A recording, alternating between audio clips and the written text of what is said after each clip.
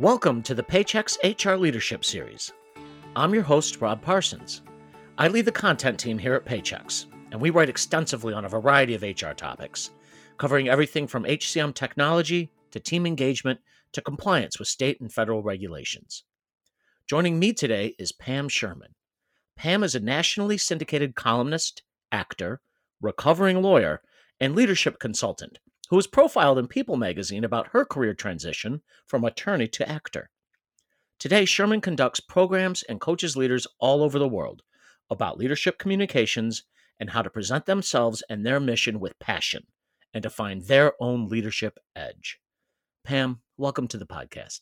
Thank you, Rob. It's very exciting to be here and especially gratifying to be on a Paychex podcast talking to HR leaders across the country because of the partnership that I've had and the incredible growth and learning that I've had in my working with Paychex leaders for the last eight years, I guess.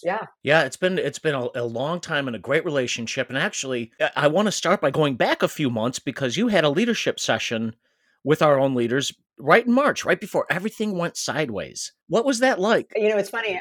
I travel all over for my clients. I've always said that if I'm going to work on how a leader shows up and their presence, it has to be in person and present. And I flew back from a client engagement on March 11th because I had a closing session with a cohort of leaders within Paychex who had been going through about a year-long program. There were about 15 of them, I think, in the room. And we'd been working together over the year. And I entered the room on a Thursday, March 12th. And as you all know, everything got shut down literally the next day. And, you know, it was really an opportunity to bring together all the learning that we'd had about how as an individual leader, how you show up impacts those you serve. And so you have to take the time to work on you, even though leadership isn't about you, it's about others. So we actually spent that time, and I'm still moved by the rich discussion we'd had about courage, because everybody was sort of concerned about what was happening. I think the stock market was going crazy that day. You know, how do you get attention, show up, really be present for your people when there was chaos, as you recall, on March 12th. As we all settle back. But what we did was we started sharing stories of times when we had to show up with courage before. And these leaders tapped into, wow, I've been through this before. I've been through a moment like this before, something that feels like it. And by sharing those stories out loud, I think they left that room with the kind of resilience and the ability to pivot and show up with courage for their teams at a time of chaos. And that's really it. You know, people are looking to their leaders with hope and with possibilities. And it's, back in March, in the beginning of this, we just didn't know what to expect. And I am still moved by that session, by how everybody walked out actually energized to impact their teams by showing up authentically as themselves. You know, as a writer, I live for good stories. I love how common narratives can really help bring people together, bring teams together, and really point the way. You know, for a culture, for a vision. Well, and that's my definition of leadership. The funny thing is, it appeared on my husband's first boss's credenza. He was working for General Foods, and his boss went on to become chairman and CEO. And he came home one day. These are the things we talk about in our house. And 35 years later, we're still talking about them. He said, you know, he had this plaque and it said, leadership is the ability to communicate a vision and gain commitment to it. And Rob, that has stuck with me through all my many careers. And it finally got me to get this aha moment as I heard it, that leadership is ultimately about gaining committed followers. And to do that, anybody can be a leader at every level, because we can all have a vision for our day, for our career, for our teams, for our company, for our families, our communities. And what we have to do is show up in a way that connects to not just the minds of those that we serve or our audiences, but their hearts. And suddenly that has taken me on a path, because if you think about great storytelling, it really creates an emotional connection between the listener and the teller and takes them on a journey. And that's what, if you think about it, we are all on a very new journey in this world. And even as things have settled down, I think we've been able to, it's been those leaders who get that how they show up will help their teams be productive, be inspired, and run not from fear, but from hope and service. It's really interesting because it's a lot of what I hear about in leadership is having the vision, constructing the vision, but your focus is on communicating that vision and getting buy-in, which is a really interesting angle on that. Right. It's interesting. It's, so if you have a vision in a vacuum, well, that's just honestly, very self-serving, isn't it? But if you have a vision that can make a difference for others, that can impact others, well, suddenly, you have to do the work to serve your audiences, find out what's important to them. The work that I do with individuals and even teams and cohorts is really about ultimately how do you show up? And then what are the stories that you're going to share as a tool of leadership that will help that vision to become clear? And it's interesting. If you don't, it's great to have a vision. And there are a myriad of examples of companies that might have had a great vision, but then failed because they weren't able to energize internal teams around that vision or even really externalize and meet their customers' needs. Because it was all about, we have a problem that we think you should solve and what we need you to do, as opposed to, let me find out what's on your mind. Let me listen to you. Let me be authentic and empathetic and all those tools. And I just love that I've been talking about this for 8 years. And suddenly, when we move into a virtual world, that authenticity and fully being present becomes even more important. Oh my gosh, yes. I mean, how easy is it on a call, on a video meeting to not be here now, which is a mantra we have at Paychex. Be here now, be Right. present, be engaged. And it's easy to check your emails because you're not in a conference room anymore. You're in your office separated from everyone. So that idea of connecting and being authentic is super critical. Well, and it's interesting because I have many leaders, and I believe that servant leaders tend to be, well, of course, it's not about me, but the answer is no, it isn't about you. It's about those you serve. But if you haven't done the work foundationally to explore who you are, what's important to you, and what are your values in conjunction with the values of your company, then you're not going to get your own mission statement for your own leadership that will serve others. You won't be able to articulate your vision with inspiration and impact. So it's really, to me, a connection between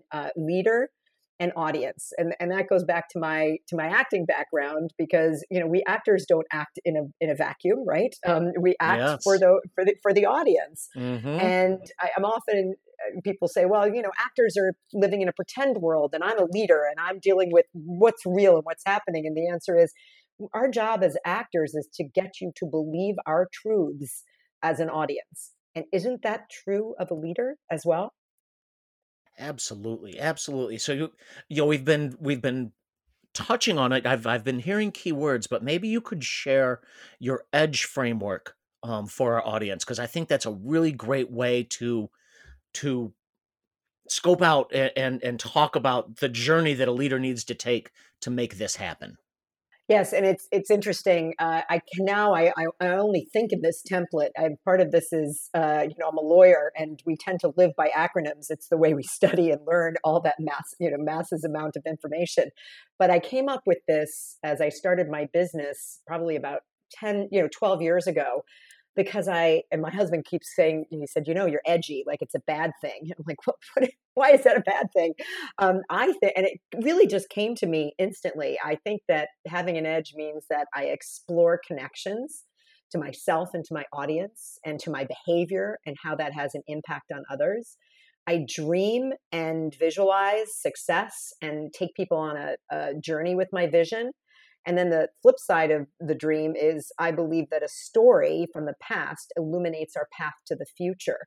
So that's a critically important part of the dream context here. And then I grow as a leader in order to grow my emotional intelligence, to grow my resilience, to grow. I mean, you could think of all of the different ways that growing as a leader we have to pay attention to. And then ultimately, my job as a leader is to excite others around my mission. It's not about me being excited, although, frankly, taking your energy and putting it out into the world is a critical aspect of the excite part. But it's about getting people excited to take their own path of leadership, to empower them, to get them to take your vision and make it their own. I mean, that's ultimately what leadership is all about. That's really that's really interesting, and I think that even goes back to your talk about listening and understanding, because it's a shared vision. It's not just my vision that I'm trying to impress upon people and whip them into shape. It's got to be Right. a collective story, a collective vision that we're all striving for. Well, and if you think about it, so, as I think about the work that I do, I often come in working with either HR leaders and teams. My background as an employment lawyer probably helps in that. And because I've always been passionate about leadership development and organizational behavior, because I got to see a lot of, frankly, people who didn't do it well on the other side, right? And then I'm also brought in by marketing executives because often they have to create excitement around their brand vision internally and externally. And I was thinking about that HR leaders often think, well, it's not about us, it's really about the leaders that we're growing. But the answer is HR leaders actually have to show up in the way they expect everyone else to show up, right? So, they have to think about their individual leadership and how they can bring people along on a journey of behavior that is in accordance with the values and the internal brand that you're setting, right? And then you also have to think about, I like to think about the HR leaders as the caretakers of the brand and the marketing leaders as the curators of the brand.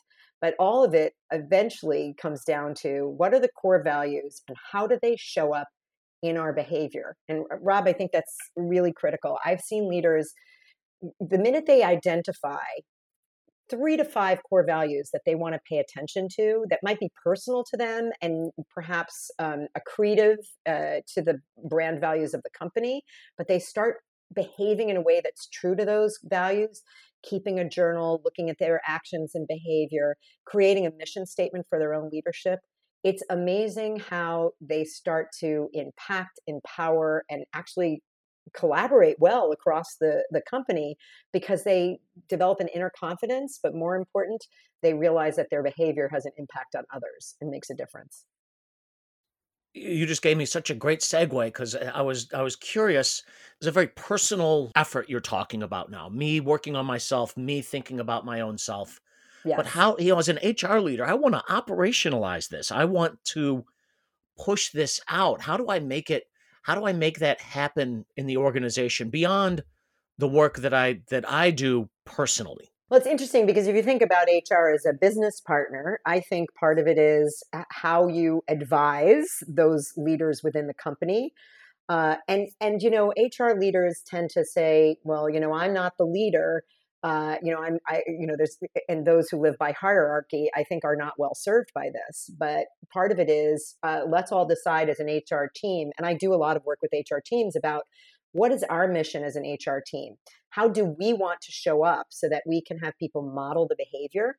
And then creating in leadership and development, I love this, is creating cohorts that actually do this work for themselves and pay attention to their individual behavior and how it impacts the collective.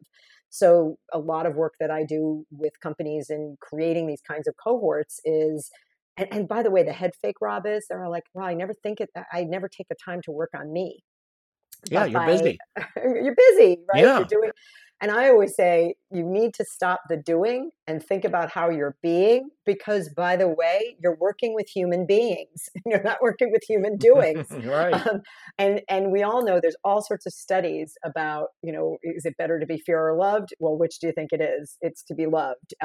What creates greater ROI and productivity? It's teams that know each other personally. I often get a pushback. When you ask about operationalizing it, storytelling should become a a a required tool of leadership before knowing how to tell a great story and making sure that it has an impact. I'm often told, well, I can't tell that story because it's so personal.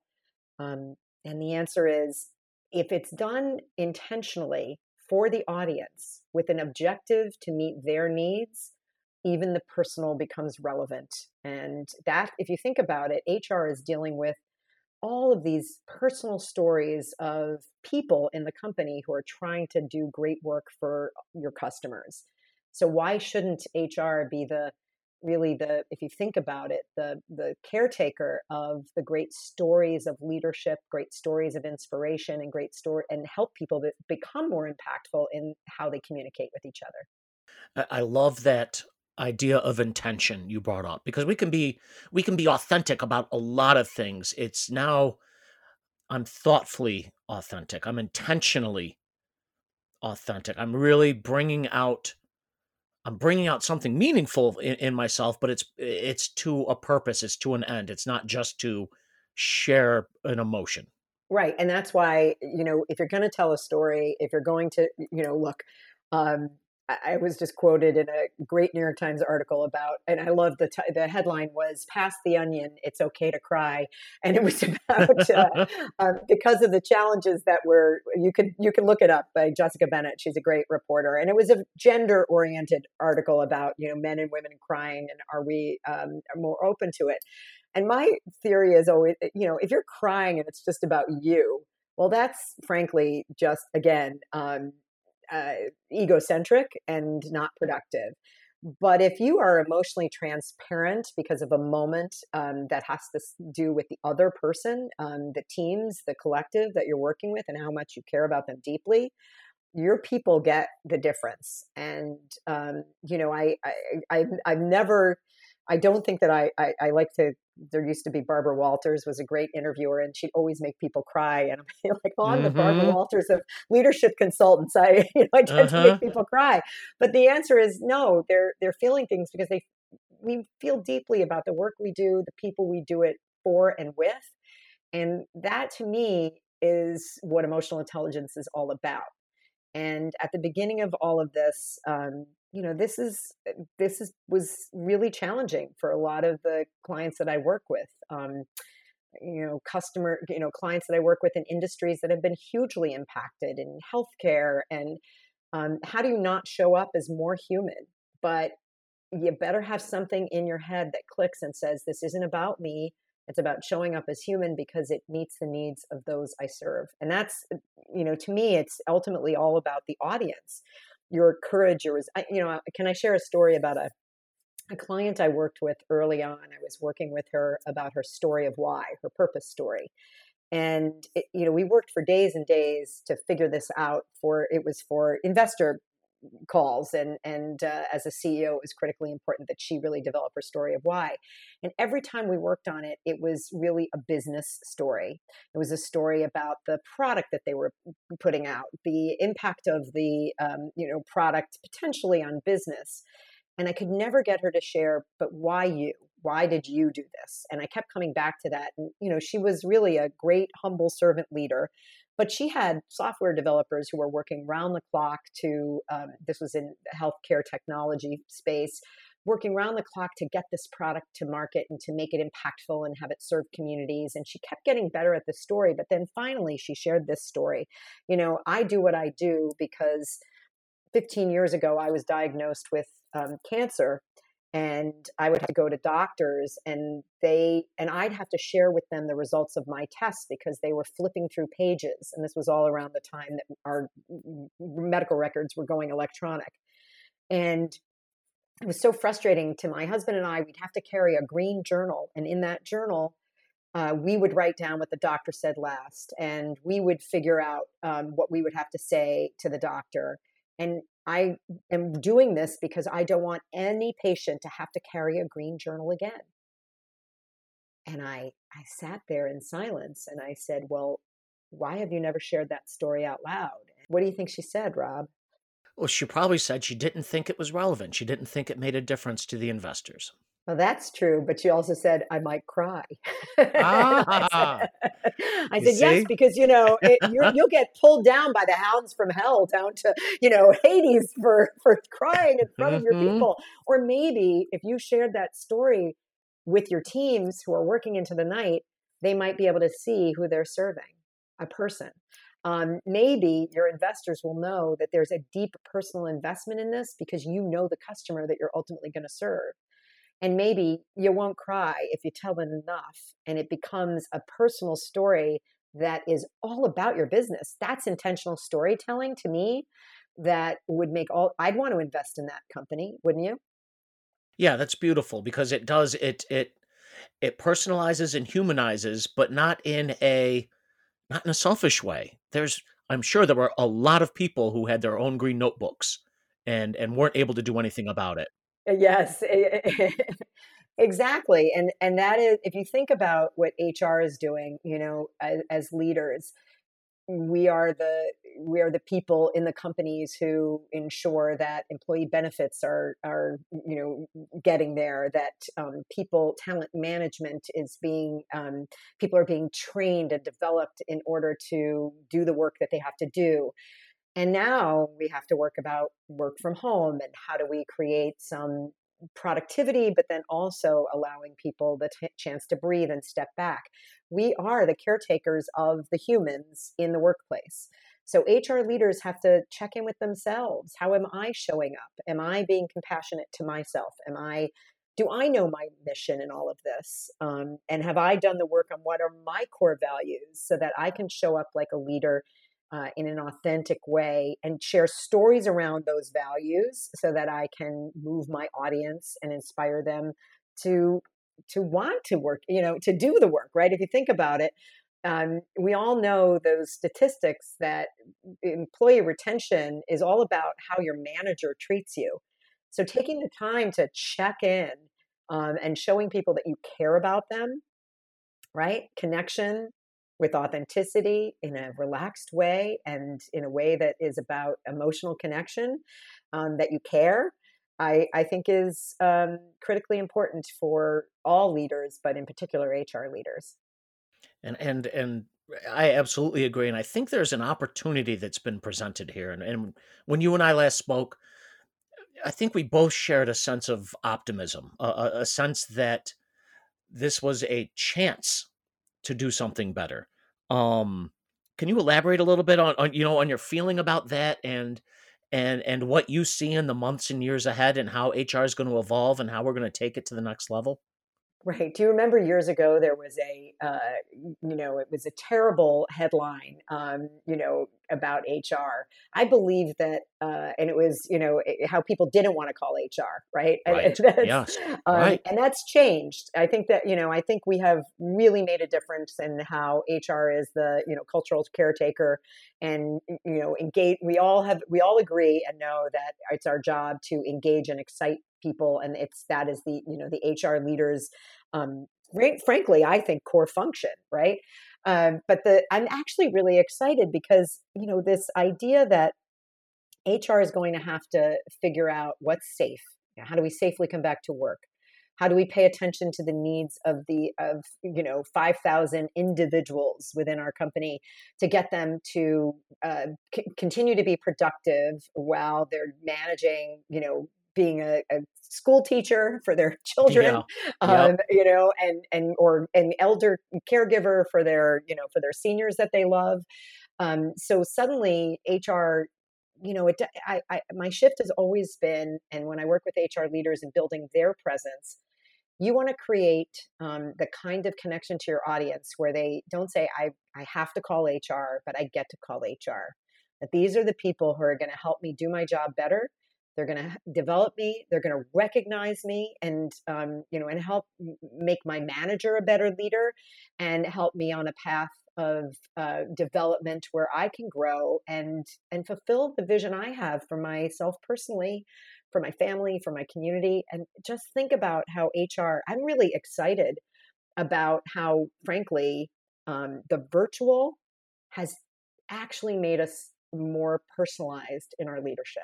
We're in each other's homes, Rob, for goodness sake, Yes. right? Right. Right. I get to see where you live and the dog barking, and suddenly, I remember having to, as an attorney, writing a dress from home policy for, like a dress, a casual dress policy. And, for me, I think it's like, isn't that ironic? Like where we are now, 30 years later. And, casual Fridays is casual every day, but it's also, how can I still show up professionally, excited, and grow my presence in a way that will impact others? I think HR is going to be at the HR leaders will be on the forefront of helping leaders within their company show up as in the most human way possible in order to ensure that the humans that they care for, both internally and externally, can really grow to exponential heights. I'm actually really excited. And the leaders that I work with globally are seeing that. They're connecting on a global level. We're able to have these virtual events. I'm finding myself speaking for much larger audiences than I ever spoke to. And then also doing intimate leadership presence exercise virtually, where people have to learn how to show up in the virtual way and excite and frankly live with an edge, even in the virtual setting. I'm very excited about possibilities for the future, because it is that hopeful way of leading and being that I think will help all of our people thrive in the future. You and me both, and I sense it in the HR community, and I think it's great. I want to take a moment and step back from the Sherman Edge. You've also been talking about something called outlaw leadership. Can you tell me a little bit more about that? Well, I'm really excited because for about 2 years, my agent is waiting for, I've written a book, which is a compilation of columns. I've been writing stories all my life, but for 15 years, I've been writing on the USA Today network, a column called The Suburban Outlaw, which is really about personal storytelling that has impact on others. And it suddenly occurred to me that the work that I do in the Edge is really about how can we create outlaw leaders who are driven, visionary, and who lead from authenticity, empathy, and really excitement, that explore who they are and dream and grow out of their comfort zone and ignite passion for a shared mission. And it's suddenly coalesced for me. And the person that I am as an actor, as a writer, and as a leadership coach is really all one thing. It's an outlaw leader who does it with irreverence and does it with heart and does it with hope. So that's the book that I'm writing, and I'm really excited to take people on the journey that I've been on myself and that I've done with leaders all over the world, and think about it as really a compilation of the work that I've done for the last 15 years to help grow leaders and make them honestly take them to the edge in a world that's on the edge. I'm really excited about it. That's great. I love it, Pam. Any last thoughts for our listeners as we come to the end here? Yeah, I think it's really about, remember that you are all leaders, that at every level, wherever you are, wherever you're listening, you decide how you're going to show up in order to make a difference for others. And you get to do that. Your presence is precious and is a present to those that you work with and lead and serve. Love it. Thank you so much for joining the podcast, Pam. Thank you. This was so much fun. It is. You are a joy to talk to. To learn more about Pam, the Sherman Edge, and outlaw leadership, visit thepamsherman.com. Courage and vision and excitement have never been more important, and Pam certainly brings all that and more to the table. Thank you once again, Pam. Thank you.